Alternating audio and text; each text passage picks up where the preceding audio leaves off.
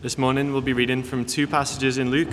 The first will be taken from Luke chapter 13, verses 22 to 30, and you can find that on page 873 of your church Bibles. So that's page 873 and reading from Luke 13, 22 to 30.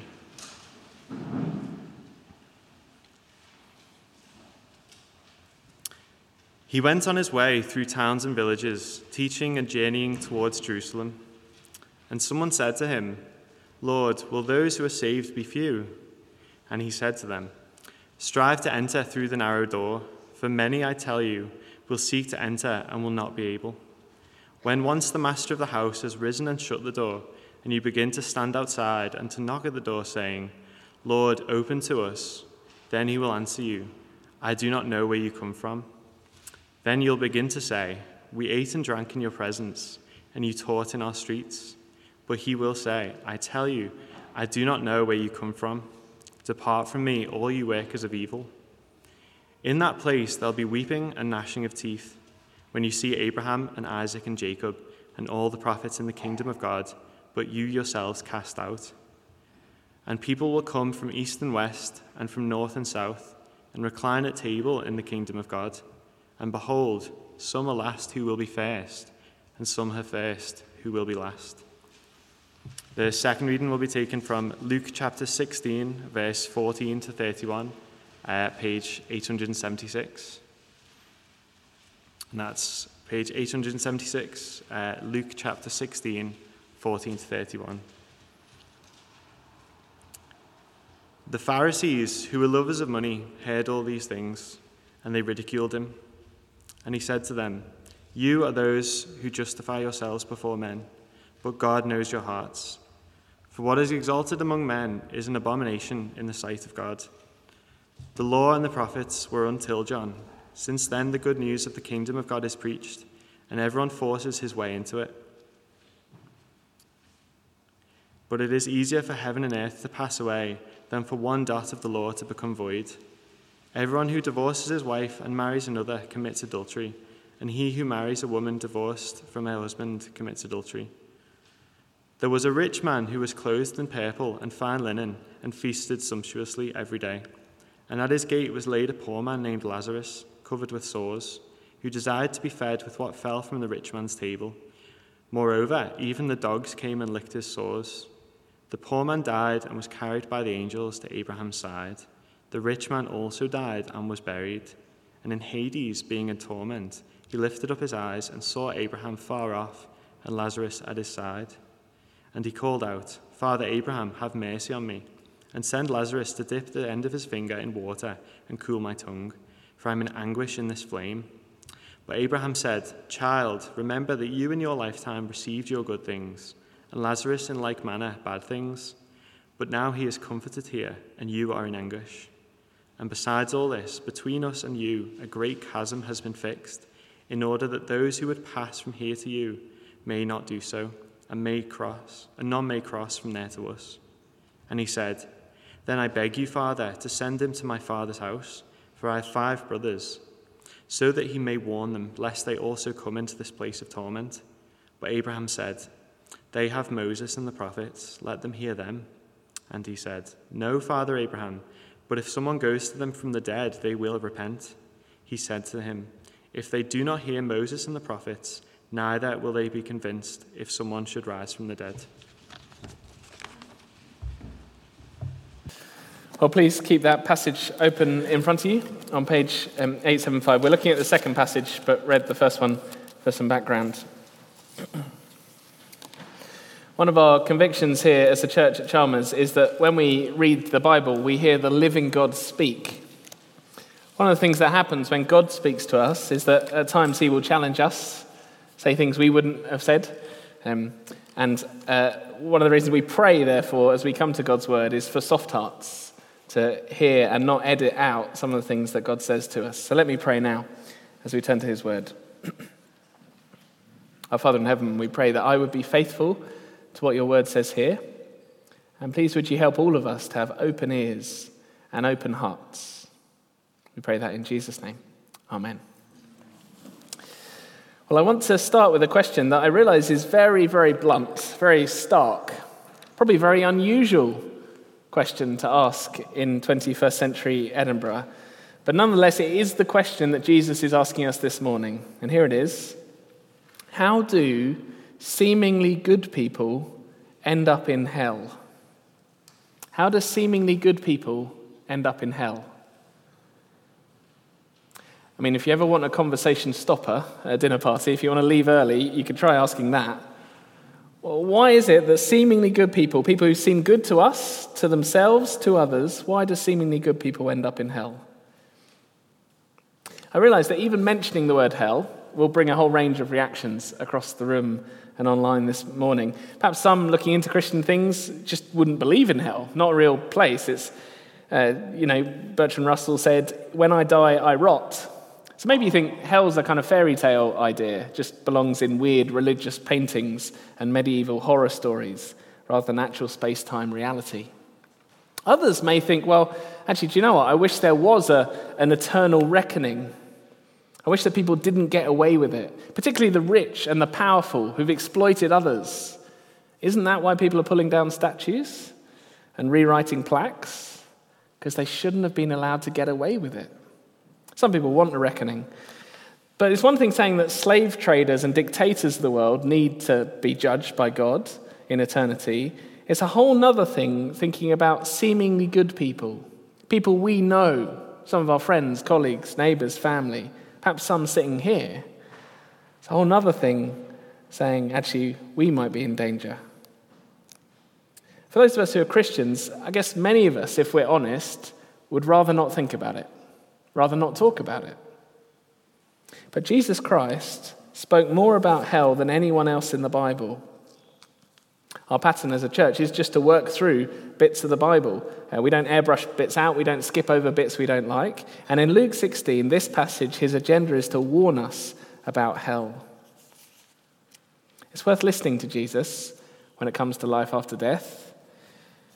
For all that Shakespeare said, death is the undiscovered country from where no traveller returns, actually Jesus Christ did come back from the grave. A historical fact attested to by multiple independent witnesses. So we're not just speculating this morning. It's not just a kind of sci-fi novel or like those Netflix documentaries about someone who had a near-death experience. We're not speculating about what lies beyond the grave. We're listening to someone who knows. And this morning, the warning is about hell. Jesus says that's where the rich man in the story of Lazarus and the rich man ends up. And yes, that's a parable, and so not every detail is to be pressed literally, but Jesus is very clear in that parable and elsewhere about 5 deeply sobering things about hell. Number 1, hell is real. Number 2, hell is populated. There are people there. Number 3, hell is permanent. Number 4, hell is agony. Number 5, and in some ways this is the most sobering of all, hell catches many people by surprise. See, Jesus wants to warn today that seemingly good people who other people would have thought are absolutely fine, who would have thought of themselves as absolutely fine in God's world, actually find themselves in hell to their own surprise. If that isn't a reason to listen carefully this morning, I don't know what is. And so there's our question. How do seemingly good people end up in hell to their own surprise? Now, the audience, who is Jesus talking to? That's the question. Well, who's the audience? Well, notice chapter 16, verse 14. He's speaking to the Pharisees who are lovers of money and ridiculing Jesus, rejecting Jesus. And that actually is important. As you sit here, if you're a Christian and sitting here and thinking, how do I apply this to myself? We need to realize that last week, Jesus spoke directly to his disciples. Start of chapter 16, verse 1. He also said to his disciples. Next week, chapter 17, verse 1, he's going to again turn to his disciples and apply some of today's truths to us, to take sin seriously. But this week, he's speaking to people who are holding him at arm's length. Speaking to people who are rejecting Jesus. Why were the Pharisees rejecting Jesus at this point? Well, they're laughing at his idea of spending their money so that other people can hear about forgiveness. That's what we saw last week in The Shrewd Manager. Spending resources we have so that people can hear about forgiveness. Because the reality is, if you don't think myself needs forgiveness, well then why would I commit resources to other people hearing about that? And Jesus wants to give them a warning that by rejecting him, by holding him at arm's length, thinking that they're morally fine without him, well, they're in serious danger. Of course, Jesus isn't just warning the first century Jewish religious Pharisees. He's warning anyone today who would say that. I don't need Jesus. I'm fine. That can happen in lots of ways. I come along to church every so often, or I'm a bit more charitable than the next person, or I'm not harming anyone. I've not really broken any UK laws, apart from the speed limit, but that doesn't count. It's okay to be in God's, I'm okay in God's world. I think that's a very popular view in our society at the moment. Not as many people now are doing it via religion, the kind of, because I do these religious things, God will be okay with me. But the attitude is still around. The idea that kind of, if God's there, he couldn't possibly be upset with me. I've not done anything that bad. I work hard at the office, pay my taxes, volunteer at the sports club, recycle when I can. There's no way I could end up in hell. Now, the tragedy of this passage is that no one needs to end up in hell. As in, there's more than enough information in the Bible, even in this passage, for someone to realize they need forgiveness and turn to Jesus. No one listening this morning need go there. And actually, that's what Jesus has been saying through this whole mini bit of Luke we're in at the moment. He's been encouraging people to enter through the narrow door, to trust in him and enter God's kingdom for eternity, to seek forgiveness. Right, let's see how Jesus tries to warn these Pharisees. You'll see on the outline there's 4 points. That is a lot of points, but don't worry, we'll move through them quite quickly. The first one is this: a deadly serious warning, mind the gap, from verses 14 to 15. Now, it's striking this because I said that he'd been just speaking about money, and the Pharisees were told, verse 14, are lovers of money. So you might expect Jesus to tell them off about money. You might expect him to go straight into the parable of the rich man and Lazarus. But Jesus knows their use of money is a symptom of a bigger disease. There's something even more serious underlying, which is verse 15. Just listen to this. Jesus said to them, "You are those who justify yourselves before men, but God knows your hearts. For what is exalted among men is an abomination in the sight of God." So what Jesus is saying is, in their own eyes, these Pharisees were pretty good. You are those who justify yourselves. And in other people's eyes, these Pharisees were pretty good. You are those who justify yourselves before men. But in God's eyes, well, God knows your hearts. What is exalted among men is an abomination in the sight of God. One of the things I don't miss about living in London is riding the underground and hearing those regular warnings to mind the gap. Mind the gap. I mean, is it really necessary to keep telling us that? I thought that because the station I was used to, the gap was really small. But then I went to one of the older stations and on a curve, and actually there was a massive gap. If you weren't aware, you could easily fall through it to your own demise.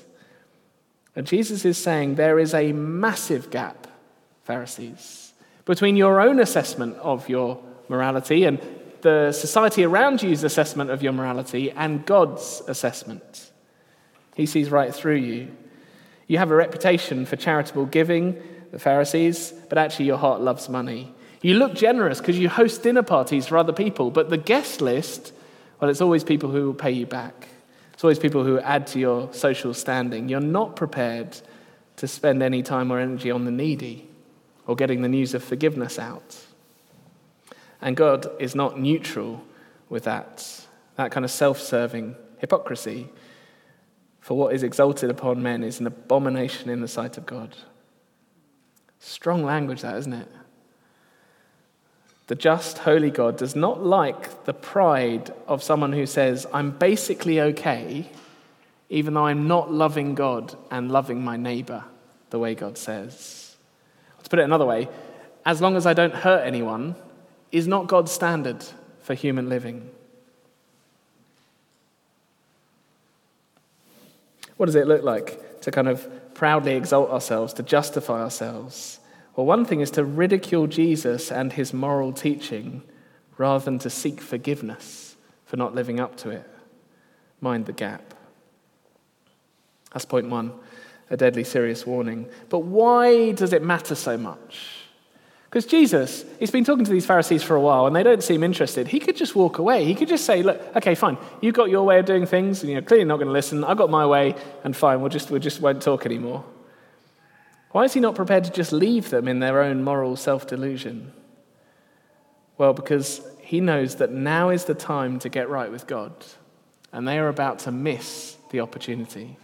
This is our second point. Now is the time to seek forgiveness and enter God's long-promised kingdom. Verse 16 says that we're living in a big moment in human history. Just look at it. The law and the prophets were up till John, that's John the Baptist. But since then, the good news, the gospel of the kingdom of God is preached, and everyone forces his way into it. The good news, we've been seeing this in Luke, the good news is the news that forgiveness is available. That's the center of Jesus' message, his gospel, that people can be forgiven and right with God for eternity. It's the most amazing offer. It's for anyone, from anywhere, for anything. Anyone can be welcomed if they trust in Jesus. It's what the whole Bible's been building up to, the Old Testament, the law and the prophets, all building up to this moment when Jesus offers people full forgiveness. We've been hearing how at the moment, think of the great banquet, people are being invited to come. In fact, urged to come, go out to the highways and hedgeways and compel them to come in. And the tragedy is these Pharisees are not saying yes. They won't come to Jesus for forgiveness. Why? Well, because they think they're fine. I mean, why would we need the forgiveness Jesus offers us? And Jesus is saying you are going to be really surprised to find yourself on the wrong side of God's verdict. You'll be really surprised to find yourself in hell. And that's why Jesus is warning them with such urgency. You may think you're okay, others may think you're okay, but actually now is the time to respond. Like the father with the older brother a couple of weeks ago, holding his arms out. Turn around, son. That's point two. Now is the time to seek forgiveness and enter God's kingdom. You need to mind the gap. Turns out you're not quite as close to the train as you may think you are. But then after that, from verse 17 onwards, the passage seems to get a bit random. Did you notice that? There's a verse about God's law, verse 17. Then there's one verse about marriage and divorce, verse 18. And then there's the parable of the rich man and Lazarus. And it might feel like, what is going on here? Lots of different bits. I think what's going on is that Jesus is exposing how is it that the Pharisees persuade themselves they're fine. How is it they think they're okay in God's world? And the basic answer is they ignore what God says. They ignore God's word. So this is point 3. Beware ignoring or downplaying God's words to justify your behavior. Beware ignoring or downplaying God's words to justify your behavior. What they were doing was kind of downplaying what God says and developing their own fabricated moral standards. The way it works is verse 17 sets up the principle, and right at the end, if you turn to verse 31, Jesus is going to come back to the big principle about will you listen to what God's already said, Moses and the prophets. So you've got kind of brackets about God's word and will you listen. And then inside those are 2 example areas, 2 just kind of ground level case studies. What about marriage and what about money? You see, in both those areas, the Pharisees have developed their own moral code, their own system, something that's a bit more achievable than what God says in the Bible. It's a lot like, actually, what's happening in secular Scotland around us today, I think. The kind of DIY approach to a moral code. Or the supermarket approach, the kind of consumer in the moral pick and mix. I can just choose my own stream of ethics. Interestingly, the one thing that's not allowed to get in a look in, it seems these days, is what God says in the Bible about right and wrong. Often, interestingly, the reason given is that it's really outdated. We're much more enlightened now. Kind of that's the outdated ideas of another time. I think that is a kind of chronological snobbery, to assume that we know better than others. But Jesus' pushback to that is verse 17. It is easier for heaven and earth to pass away than for one dot of the law to become void. It's pretty striking, isn't it? It's easier for Arthur's Seat and the Milky Way to disappear than anything in God's word. Though it makes sense, actually, because the Creator wrote the Bible. That's the principle. But then Jesus has two specific examples, marriage and then money. The first one's very brief, and so we will tackle it briefly, and then a bit more time on the parable. So first off, verse 18. I just need to say a couple of things up front. The first is, this is not everything Jesus says on the topic of marriage and divorce. And that's really important. It's actually the briefest statement from Jesus on the subject. If you want more, you can look at Mark 10 or Matthew 19, where he goes into more detail. I actually preached on Mark 10 a couple of years ago, so if you want a talk that kind of looks at what the Bible says about marriage and divorce, please go and get that on the website. That's the first thing. This is not everything. The second thing to say, and it would be easy, I think, to misunderstand what Jesus is saying here. It's really important to say that if you've been personally affected by a marriage breakdown, for whatever reason, you need to know you're welcome here, really welcome here. This is absolutely not saying that anyone who's had a divorce cannot be part of God's kingdom, nor anyone who's had a checkered sexual history. I mean, just think of the prodigal son 2 weeks ago. We're well aware this is a very sensitive subject, and yet Jesus isn't really teaching on it. He's using it as an illustration to the Pharisees. That's why he's so blunt and so brief here. And what's he saying to the Pharisees? Well, he's saying, you think you're A-OK morally, but let's take a case study. At the time, the Pharisees, there was a debate about how easy it was to get out of a marriage. One set of rabbis were saying, basically, a husband could get rid of their wife really easily for any cause, even as something as trivial as burning the dinner. If she disappoints you, you can move on.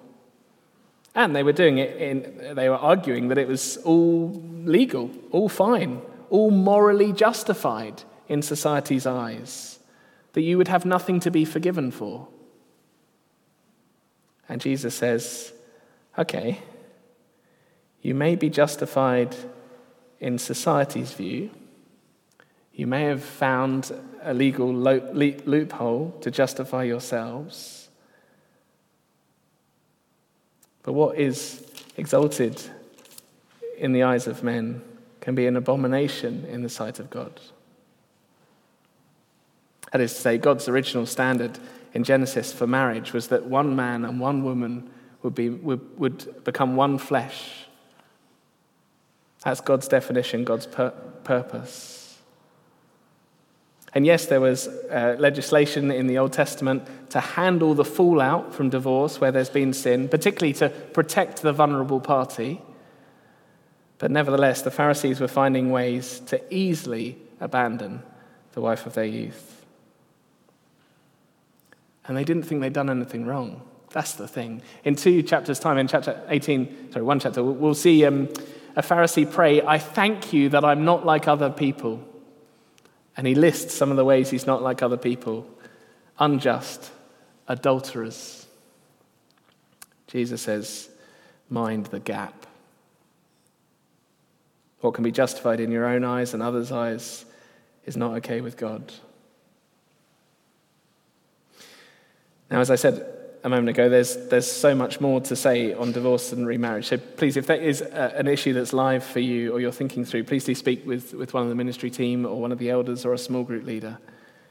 But even as we listen to that example, I hope we can see that principle of downplaying what God's word says to justify ourselves morally, to do what we want and to say it's okay.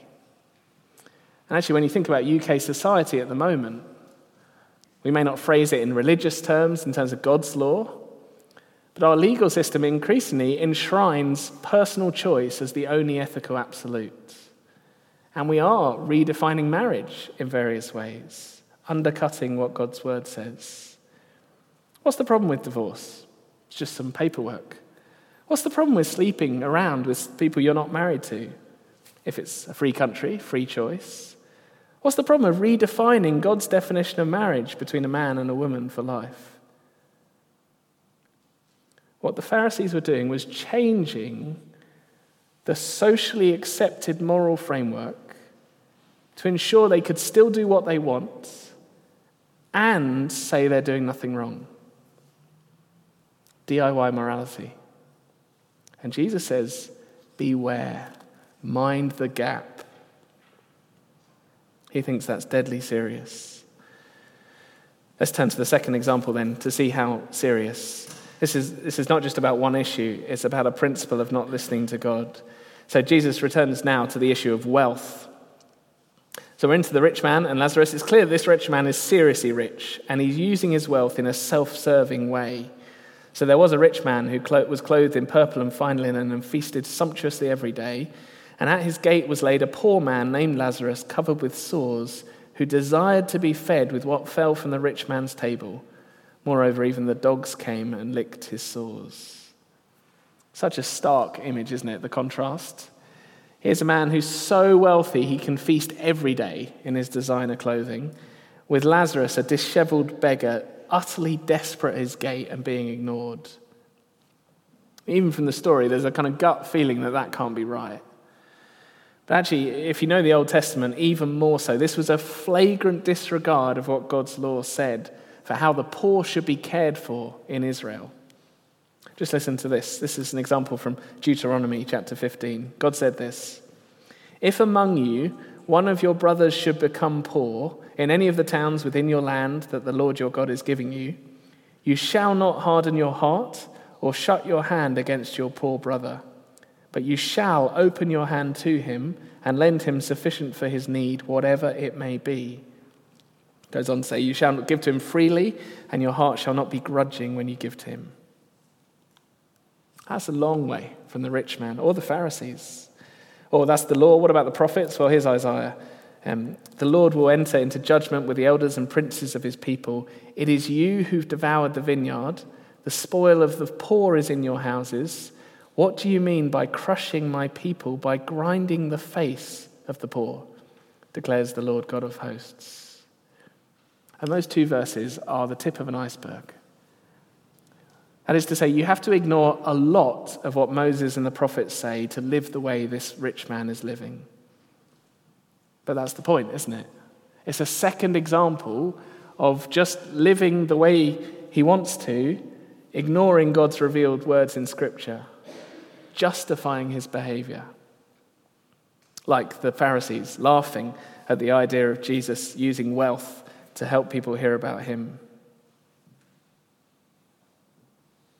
Jesus wants to warn them that is a deadly danger. And so for our final point, point 4, Jesus then turns directly to warn of hell. Verses 23 to 31. Now it's clear, at the moment of death for these two men, there's a great reversal. So Lazarus, the destitute beggar, turns out to be a believer in God, to be forgiven. There's not loads about him because the spotlight's more on the rich man, but we're told his name. Unusually, in the parables, most people don't get names. No one else gets names, actually. Lazarus gets a name. His name means God is my help. And we heard earlier that with the narrow door, that the key thing is whether Jesus knows you. So as he dies, it looks like he doesn't get a burial. It's not mentioned, unlike the rich man, so I guess he's just thrown into the pit outside of town. But nevertheless, at that moment, he was carried by the angels to Abraham's side. What about the rich man? Well, it couldn't be more different. He died and was buried, I'm sure, with great fanfare. And then verse 23, in Hades, being in torment, he lifted up his eyes and saw Abraham far off and Lazarus at his side. And he called out, "Father Abraham, have mercy on me, and send Lazarus to dip the end of his finger in water and cool my tongue, for I am in anguish in this flame." Now, I said at the start, this is a parable. I'm not sure we're to take every single aspect literally. Certainly from the rest of the Bible's testimony, I don't it seems unlikely there'll be conversations going on between those in hell and heaven. I think that's a feature of the story. But nevertheless, the imagery Jesus uses for hell is consistently terrifying. In our first reading, Luke 13, he warned of weeping and gnashing of teeth, of being cast out, of banging on the door and it not being opened. And now here, verse 23, he speaks of torment. Or verse 24, it's a place of anguish. That is to say, according to Jesus, hell is a real place with real people and real pain. What's striking about the conversation from verse 24 onwards is that the rich man, true to form, tries to cut a deal. No doubt he's used to getting his way, used to bossing people around. So he tells Abraham to send Lazarus as a servant to ease his pain. And then we get this sobering fact about hell. Verse 25, there's no chance of respite. Abraham said, "Child, remember that in your lifetime you received good things, and Lazarus in like manner bad things. But now he's comforted here, and you are in anguish.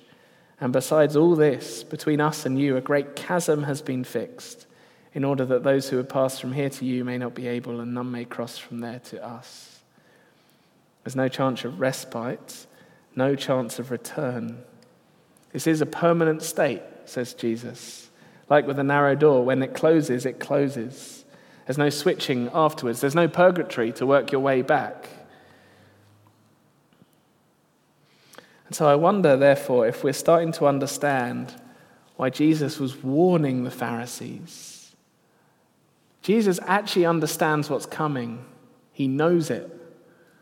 And so he wants them to wise up, to mind the gap, to enter the kingdom while there's opportunity, to seek forgiveness. Because he knows that when death comes, there's no second chance. The rich man finally realizes there is no chance for him. And then I think one of the most harrowing aspects of the story in verse 27, it's the only place I can think of in the Bible where we hear the testimony of someone who dies unforgiven and what they'd want to say to their family.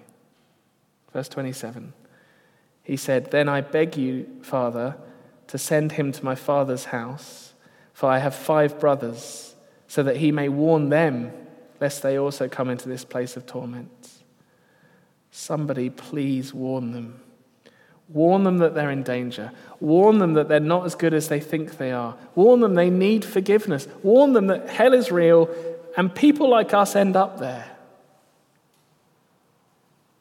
What does Abraham say?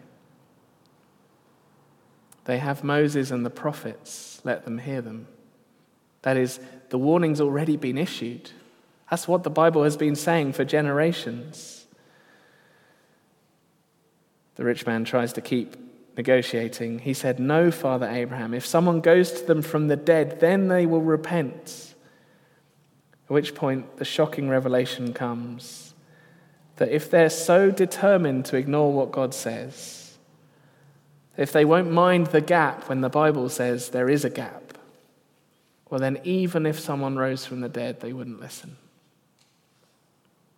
Which of course is the situation we're in today. Jesus did actually rise from the dead, multiply attested, multiple witnesses, a historical fact, and yet still many will write him off as religious superstition. There's the Bible, there's the risen Lord Jesus.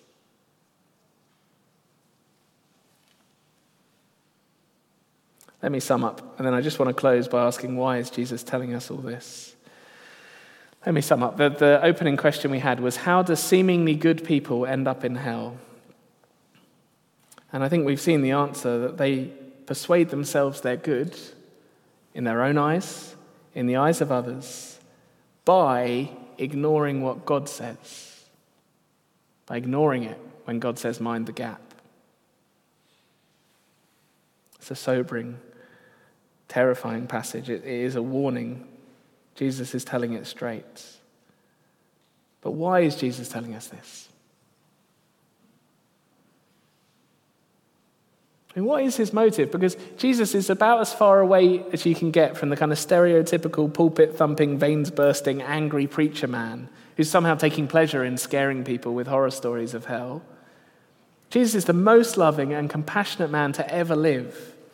So why is he telling us this? Well, very straightforwardly, if you're not a Christian and you're listening to this, Jesus is saying it so you would turn and seek forgiveness. Now is the time. Now is the window of opportunity. Jesus warns people of hell because he wants to save them from there. What about for us who are already followers of Jesus? Luke told us right at the start of the gospel, he wrote this book so we could have certainty about things like what happens after death. How does it help us to be certain of hell? After all, many of us, I guess, would find this a deeply painful subject to think about, to talk about. I'm sure none of us have enjoyed this morning.